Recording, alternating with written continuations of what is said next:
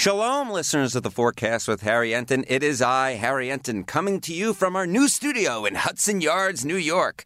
Yes, we're moved studios, but the sound is still just as crisp as it was before. Last week, of course, we spoke about Mayor Bill de Blasio's entrance into the Democratic primary field and why I thought he was a long shot. This week, however, we're going to discuss an entirely different primary. That is the Republican primary for president. Yes, perhaps you haven't heard, but in fact, Donald Trump does have a challenger in one former Massachusetts governor, Bill Weld, also known as William Weld for those who might have Wikipedia handy. So the question is, can Bill Weld actually mount a serious challenge to Donald Trump? Probably not, no. How is it possible that a president in Donald Trump, who has an approval rating in the low 40s among all Americans, how is it possible that this man is not even in a little bit of trouble in a Republican primary? Well, it has to do with the polarization of the American public. Right now, pretty much all the Democrats are against Donald Trump, but pretty much all the Republicans are in favor of Donald Trump. His approval rating among all Republicans right now ranges from somewhere between, say, 85% in the latest CNN poll to about 90% in the latest Gallup poll. Folks, I got to tell you, those are not the types of approval ratings within party that generally lead to serious primary challenges.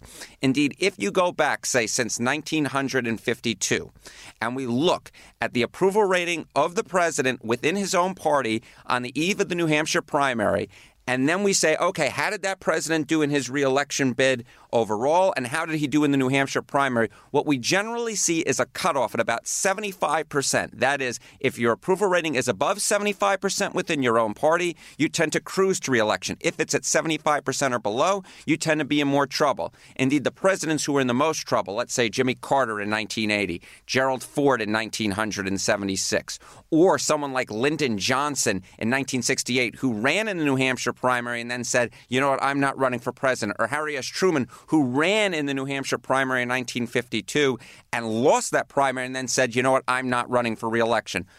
Those types of presidents had approval ratings at 67% or below within their own party. In fact, in the mid to low 50s, if we're looking at someone like Lyndon Baines Johnson in 1968. So Trump isn't anywhere near that at this point with an approval rating somewhere between 85 and 90% with Republicans.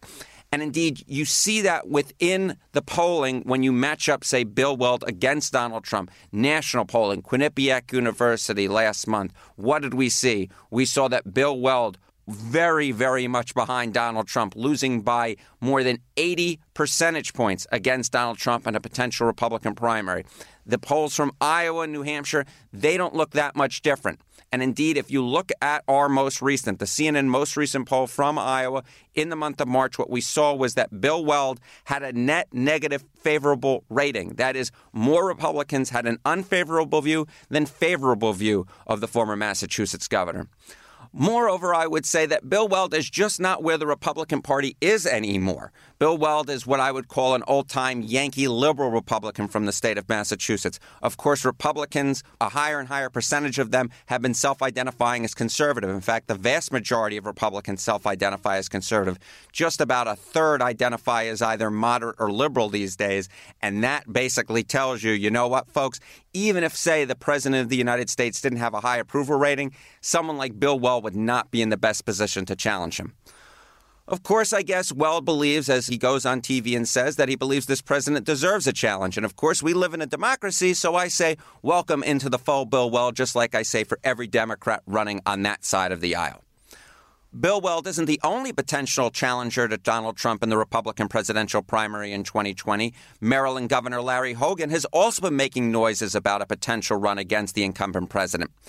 Hogan, of course, would be a step up from the challenge from Bill Weld, given that Larry Hogan's actually won elected office in the last 20 years in this country, and in fact easily won re-election in the deep blue state of Maryland as a Republican in 2018, not a very good Republican year. But even there, I'm not particularly sure that Larry Hogan has much room to rise in a Republican primary. There are a number of reasons for that.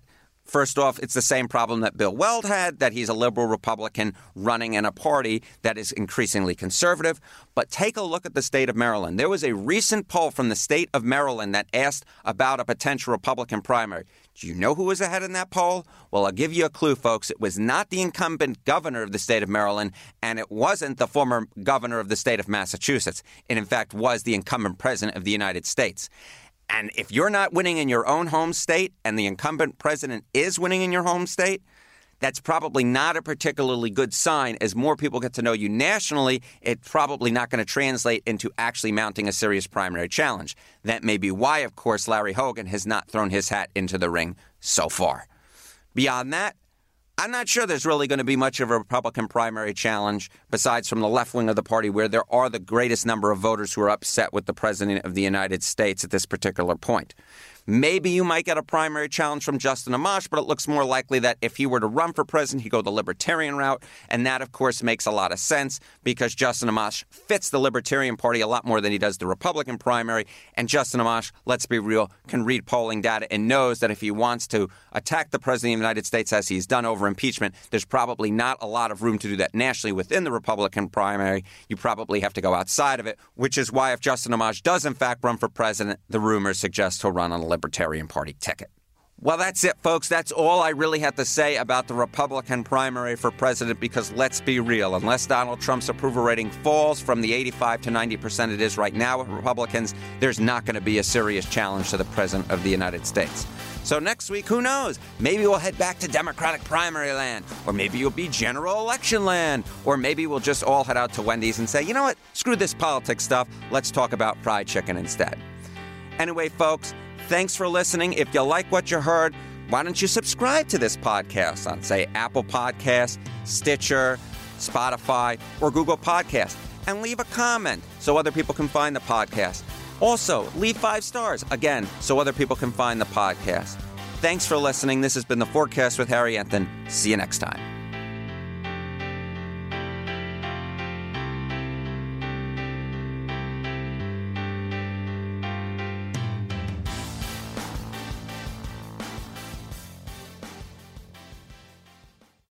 When you work next level. When you play next level. And when it's time to sleep, Sleep Number smart beds are designed to embrace your uniqueness, providing you with high-quality sleep every night. Sleep next level.